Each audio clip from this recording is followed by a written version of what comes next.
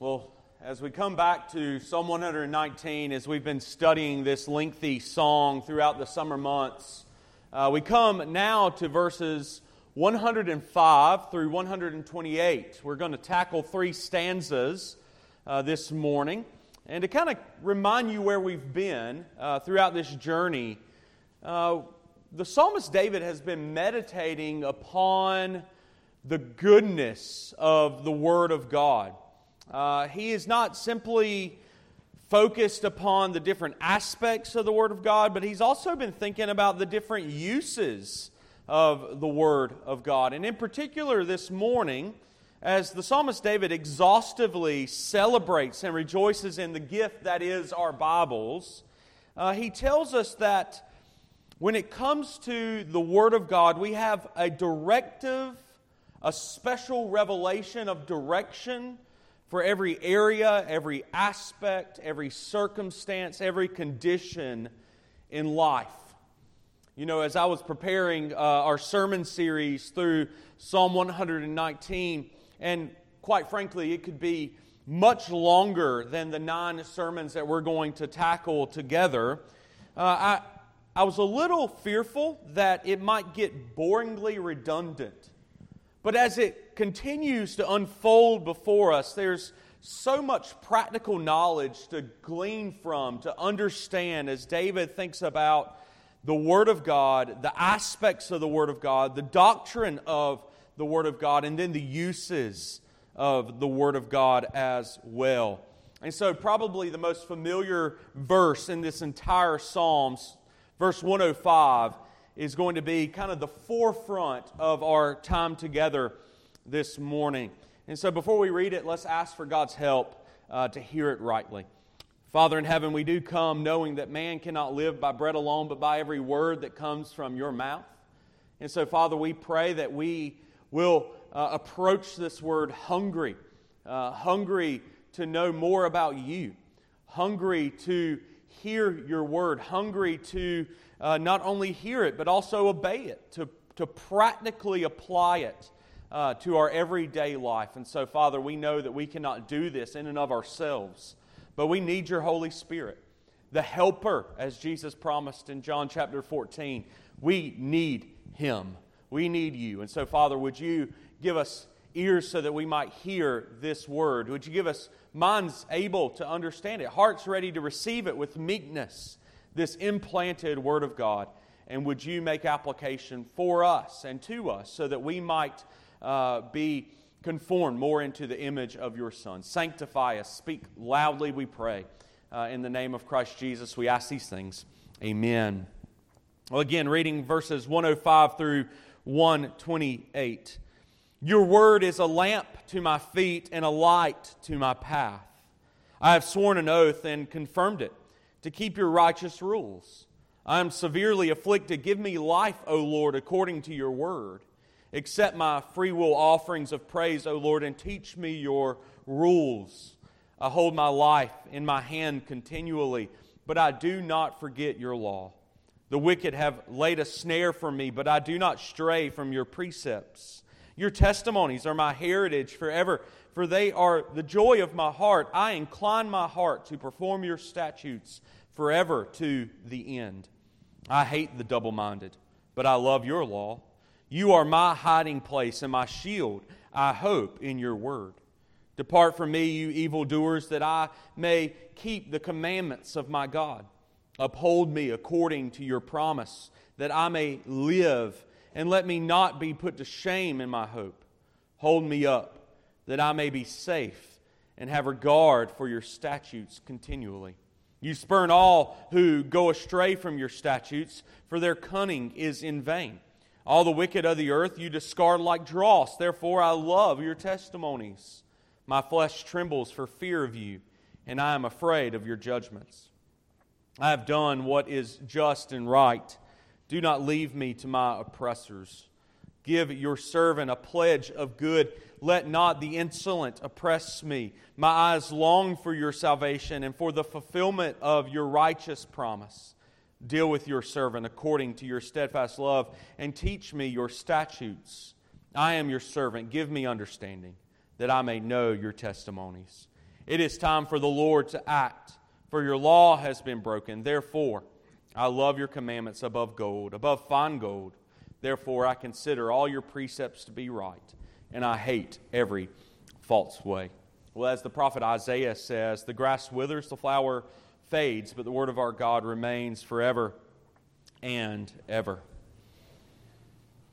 Well, I know you've heard this illustration before, especially from me, but there are a lot of parallels for the Christian life when you look at it comparatively to the journey through the wilderness by the Old Testament people there in Exodus. We know something about the Israelites, that they were held in slavery and bondage of Egypt. God sent Moses as a mediator to proclaim to Pharaoh to let God's people go. Eventually, he does let God's people go, and then they cross the Red Sea. They're in the wilderness for 40 years, and they are traveling to glory, to Zion, to the Promised Land. And in a lot of ways, that compares to our life as we were slaves of sin. We were in the bonds of and the chains of our iniquities. The Lord sent a mediator, Jesus Christ, to break us free from that slavery, from that bondage. And now He is guiding us through the wilderness all the way to glory, to the promised land of heaven.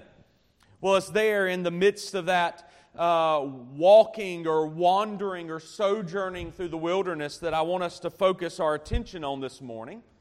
Because as they were traveling, we are now traveling.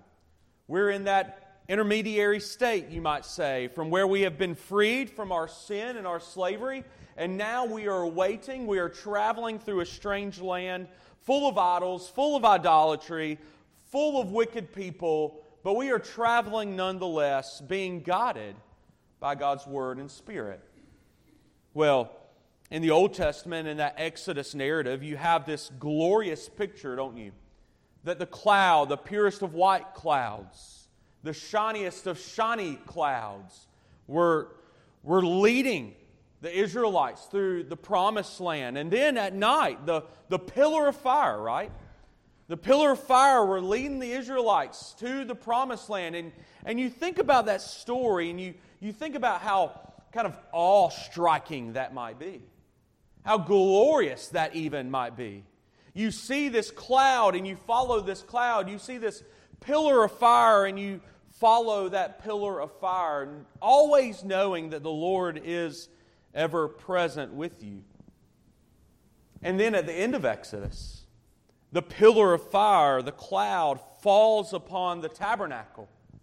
And there's these instructions as they settle into the Promised Land, even as they end their journey to the Promised Land, that you are to pitch your tents, and there in the center of all your tents is to be the tabernacle. And the cloud will always cover that tabernacle, showing us that the Lord is there with us. And then in the person and work of Jesus Christ, the Gospel of John says, the Word became flesh and dwelt among us. Literally, the Greek there is He tabernacled amongst us. He showed Himself to be faithful, that He lived in the midst of His people. And then as Jesus is preparing to die there in the upper room with His disciples, He has just washed the disciples' feet. And in John chapter 14, He says, I'm going to send you a helper.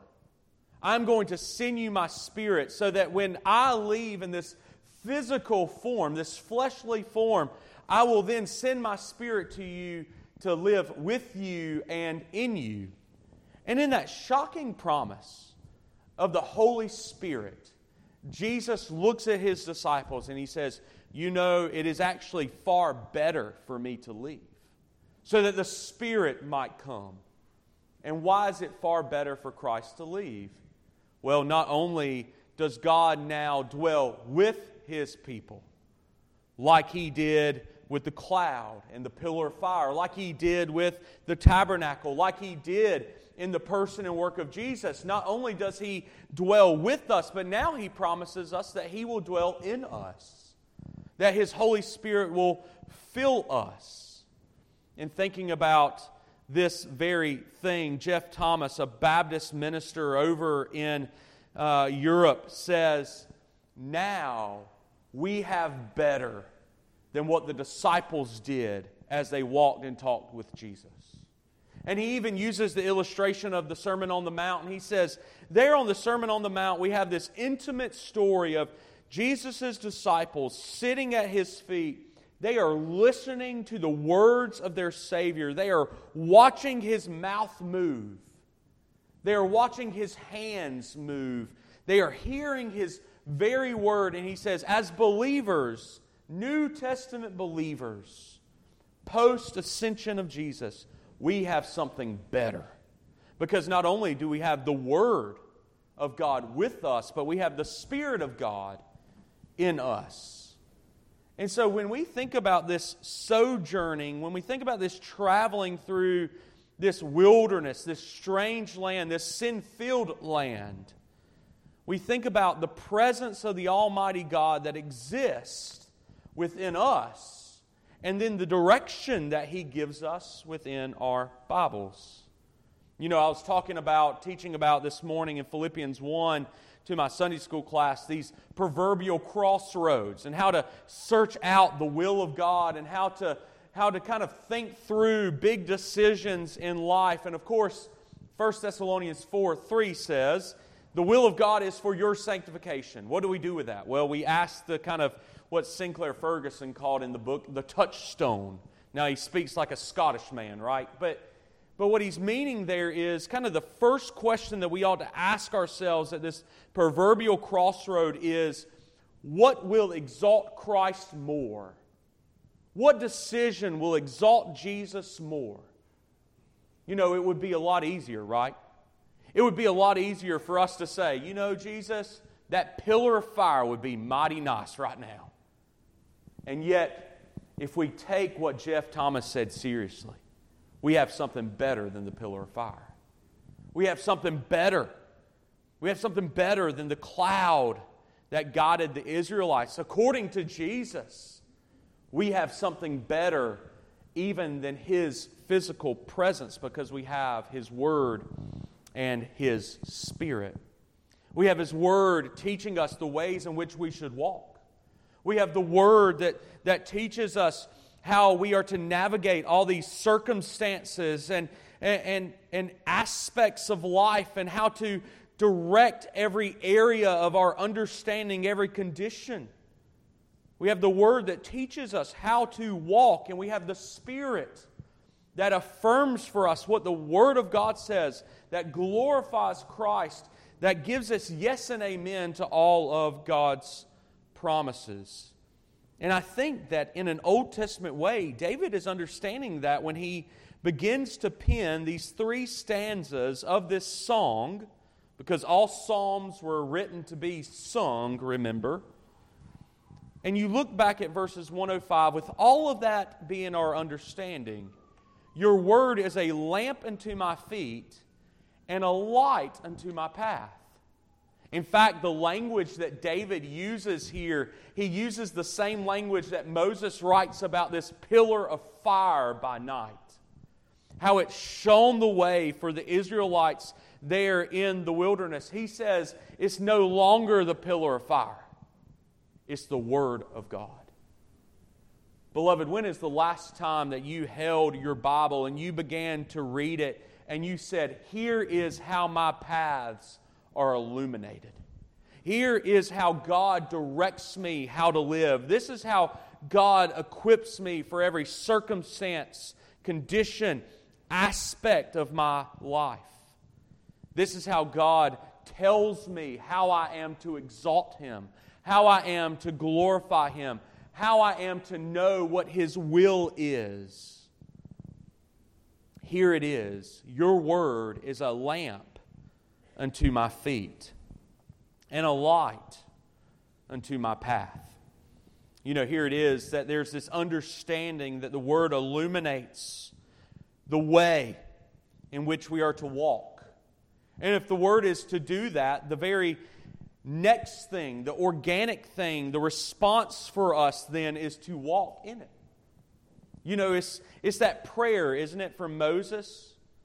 I am not going to go. Do not send me. Do not make me walk unless your Spirit is going to go with me. Well, the same thing is being implied here from the psalmist David in verse 105. Your word illuminates my path, therefore I am to walk. Therefore I am to follow. Therefore I am to obey. Here's what one commentator, pastor, said of this one verse. He says, you see, our love for the Word of God is best shown by the way that we live it, by the way that we obey it, by the way that we live it out, by the way that we walk by it. Our love for the Word of God is best shown by the way that we live it and by the way that we obey it. You know, it's that very fact that kind of reminds me in a lot of ways of Jesus' confrontation with the religious establishment throughout the Gospels. I've been reading in my personal devotion time here in the office the Gospel of Luke, and it always surprises me how confrontational, how diabolical this relationship is between Jesus and the Pharisees, between Jesus and the scribes. Because He constantly confronts them. He constantly accuses them of what? Saying that they love the Word, but then finding loopholes on how not to obey it. In fact, they create their own traditions. They create their own laws to contradict, to counteract, if you will, what God has said to do, how God has said to live. And so he's constantly criticizing them and confronting them, saying, you say you love the Word. You even say that you love hearing the Word read and preached. You say that you honor the Word, and yet you do not obey it. You do not live it. You do not practice it. And therefore, one of the themes of Jesus' teaching is the same theme that's picked up by his brother James and by his apostle John, that we cannot be hearers only, but we must also be doers. And not only is that proclaimed for us in the person and work in the ministry of Jesus, and not only in his brother James and the apostle, the disciple in which Jesus loved, John, but it finds itself throughout all of the Bible, that if you love me, you will obey my commandments. From Adam and Eve there in the Garden of Eden, to Abraham, to Isaac, to Jacob, to David, to Solomon, to the disciples, to the Apostle Paul, all the way through all of Paul's colleagues like Titus and Timothy. It's this idea in which if we love the Word of God, we will obey it. And beloved, that even carries on all the way into eternity. Because who is there in the midst of the heavens? Who is the light that shines so that there is no need for sun or moon? It's the Word made flesh. It's the very Word of God who lights up the heavens. And what does it say that we will do if we love the light? Well, we will live forever and ever for His glory. We will worship Him in the splendor of holiness. We will worship Him perfectly and unhinderedly. Well, beloved, that is what our life's call is too. It's not just the call of heaven, but it's the call for our daily living, even now, as the Word shines the light upon our feet. He tells us that our obligation, our duty, is to love the light, to walk in the light. You even see how he writes in verses 106 through 107. He talks about these conditions, these circumstances of life, but he says, I have sworn an oath and confirmed it to keep your righteous rules. I have struck a covenant, it says, with my God, so that I might walk in the ways that please Him. Above all else, I might walk in the way that pleases my God. That's why the Apostle Paul, in his great letter to the Roman church, He gives us all of this exposition. He gives us all of this doctrine. He gives us all of this theology in chapters 1 through 11. But then, as Paul so rightly does, in chapter 12, he begins to apply it. And he says, I appeal to you, therefore, by the mercies of God, to present your bodies as a living sacrifice, holy and acceptable to God, which is your worship. Do not be conformed to this world, but be transformed by the renewal of your mind, that by testing you may discern what is the will of God and what is good and acceptable and perfect. What is the Apostle Paul saying?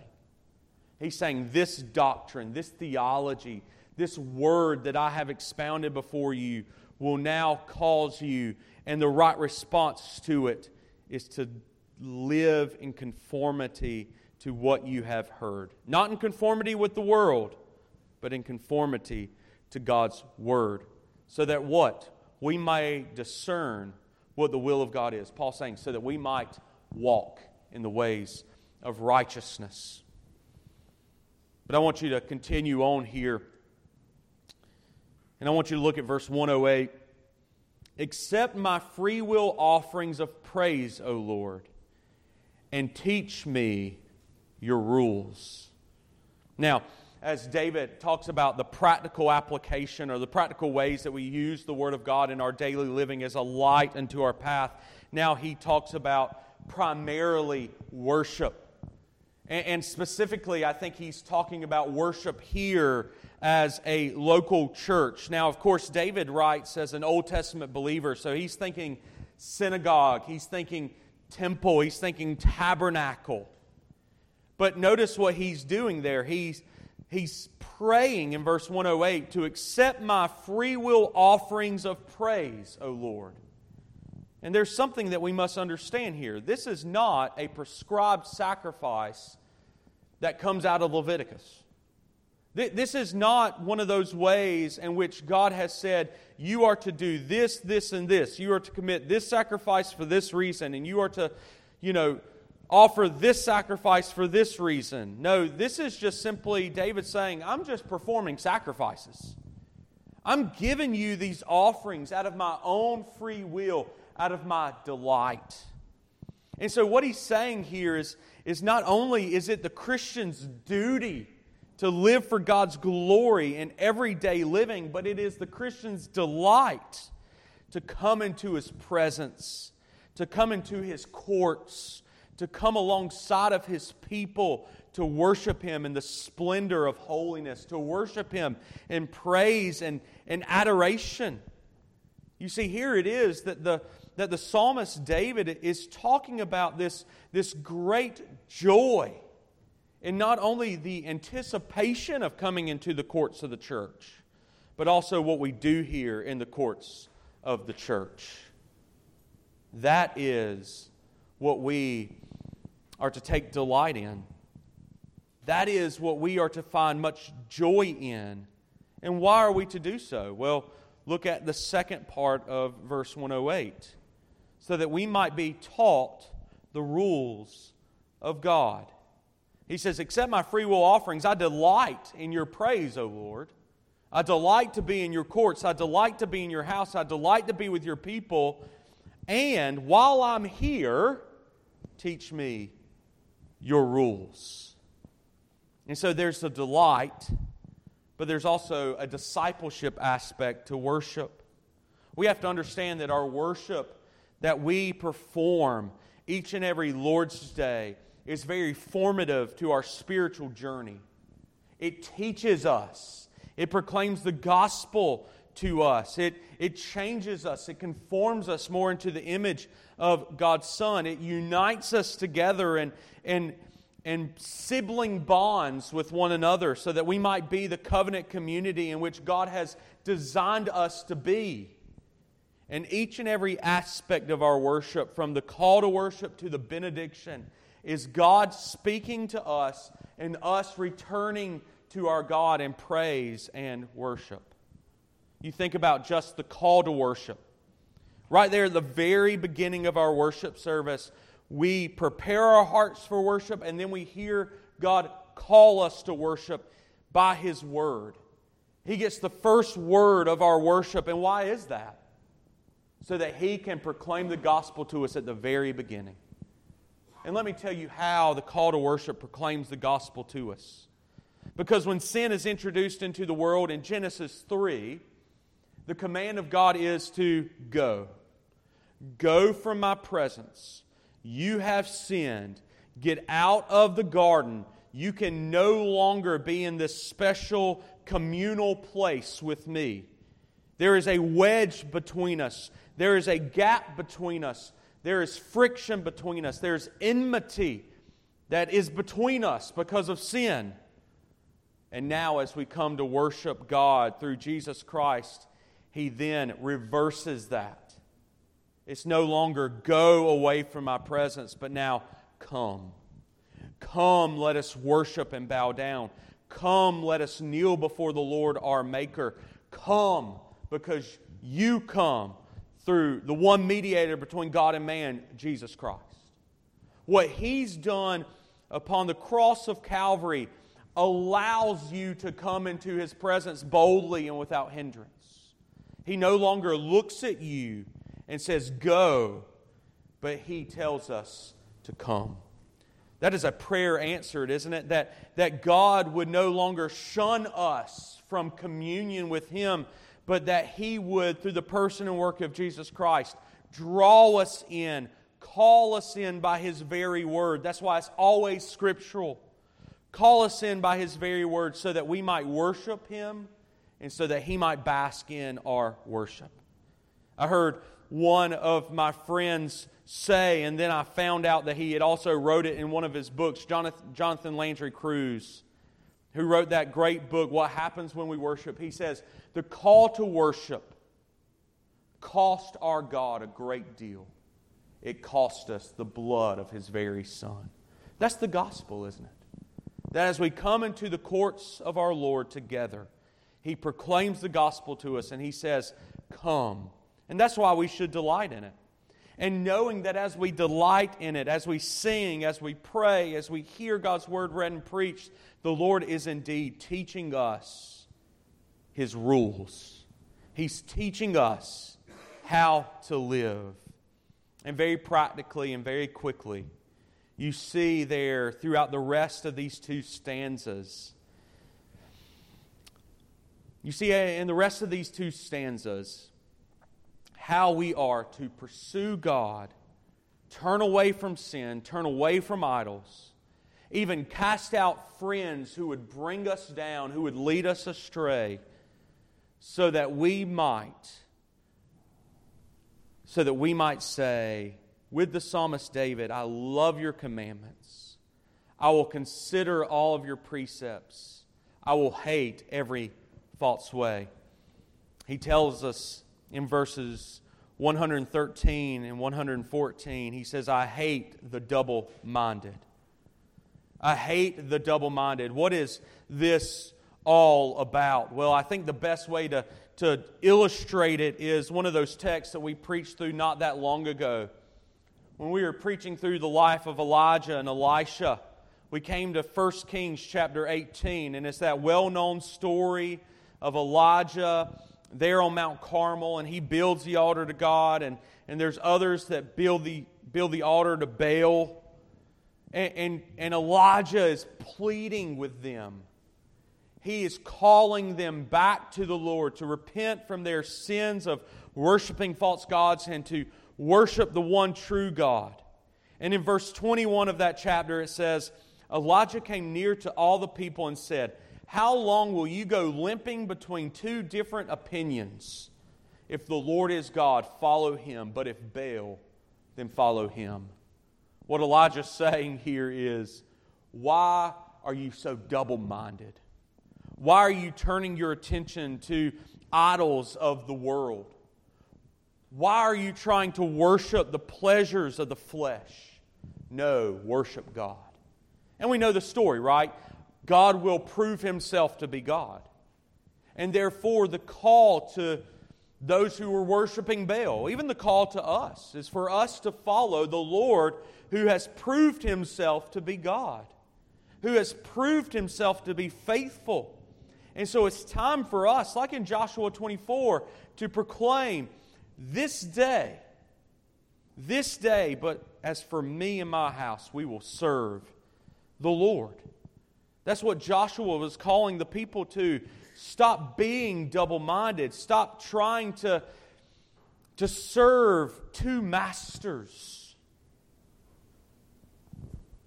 Quit trying to gratify the pleasures of the flesh while our God calls us to holiness. We have to make the decision to follow Christ. We have to make the decision to turn our attention from the idols of the flesh and turn towards Christ's likeness. We have to, as Colossians 3 says, kill our sin and put on the new clothes of righteousness. As for me and my house, we will serve the Lord. So, very practically, if we learn the law of our God, we will indeed say with the psalmist David, I hate the double-minded. But we will also say that we will not allow bad company to lead us from our Lord. Look at verse 115. Depart from me, you evildoers, that I may keep the commandments of my God. You know, we have a lot of southern kind of slang terms to say this very same thing. But what we need to understand is bad company corrupts good morals. We have to be very careful with the people that surround us. What the psalmist David here is saying is, I will not even surround myself with any company that would characterize themselves with evil or idolatry or sin. I must cut it out. I must do away with them. I must depart from them. And my mind goes immediately to Jesus as He tells us those very extreme words that if your right arm causes you to sin, cut it off. For it's better for you to enter into the kingdom of God without an arm than to suffer the eternal torments of hell. And if your eye causes you to sin, pluck it out. For it's better for you to enter into heaven without an eye than to go with both eyes to hell and face the eternal wrath of our God. This is exactly what the psalmist David is declaring. That we cannot compromise our morals by surrounding ourselves with evildoers. We must keep the commandments of our God. We must be in steady companionship with worshipers, with Christians who will not cause us to fall but encourage us to stand, who will not push us away from our God but will help us pursue Christ's likeness together, who will pray with us and challenge us, who will confront us when we need confronting. We need to surround ourselves with Christian men and women, brothers and sisters in Jesus, who will indeed point us to God's promises and God's commandments and God's precepts as they are found in the Lord. And they will say, you need to trust Him and you need to obey Him.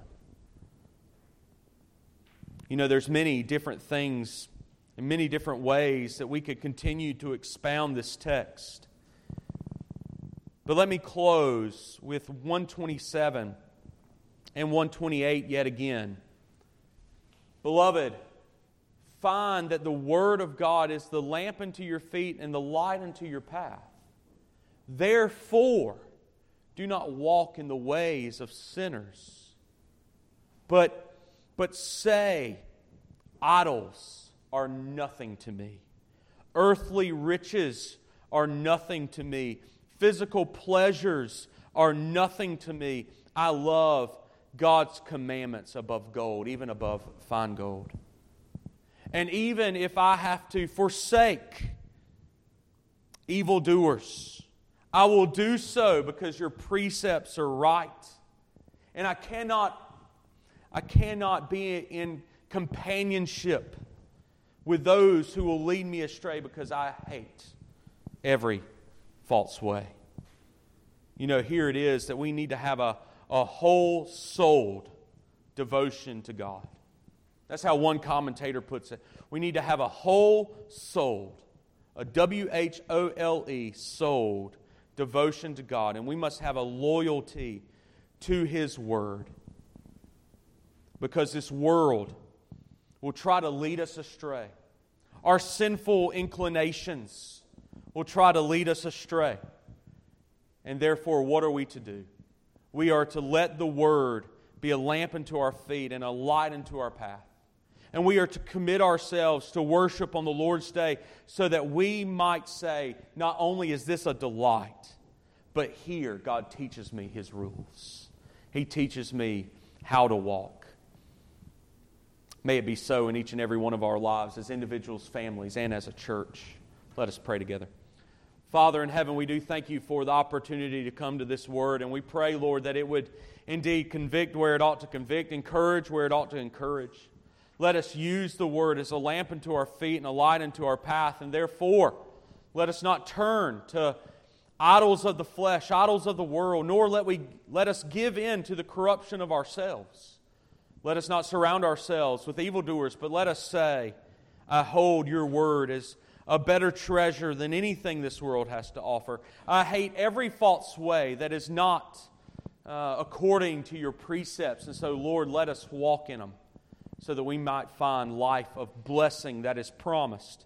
In the very beginning of this psalm, blessed are those whose way is blameless, who walk in the law of the Lord. May it be so for Your glory and the fame of Your name. Amen.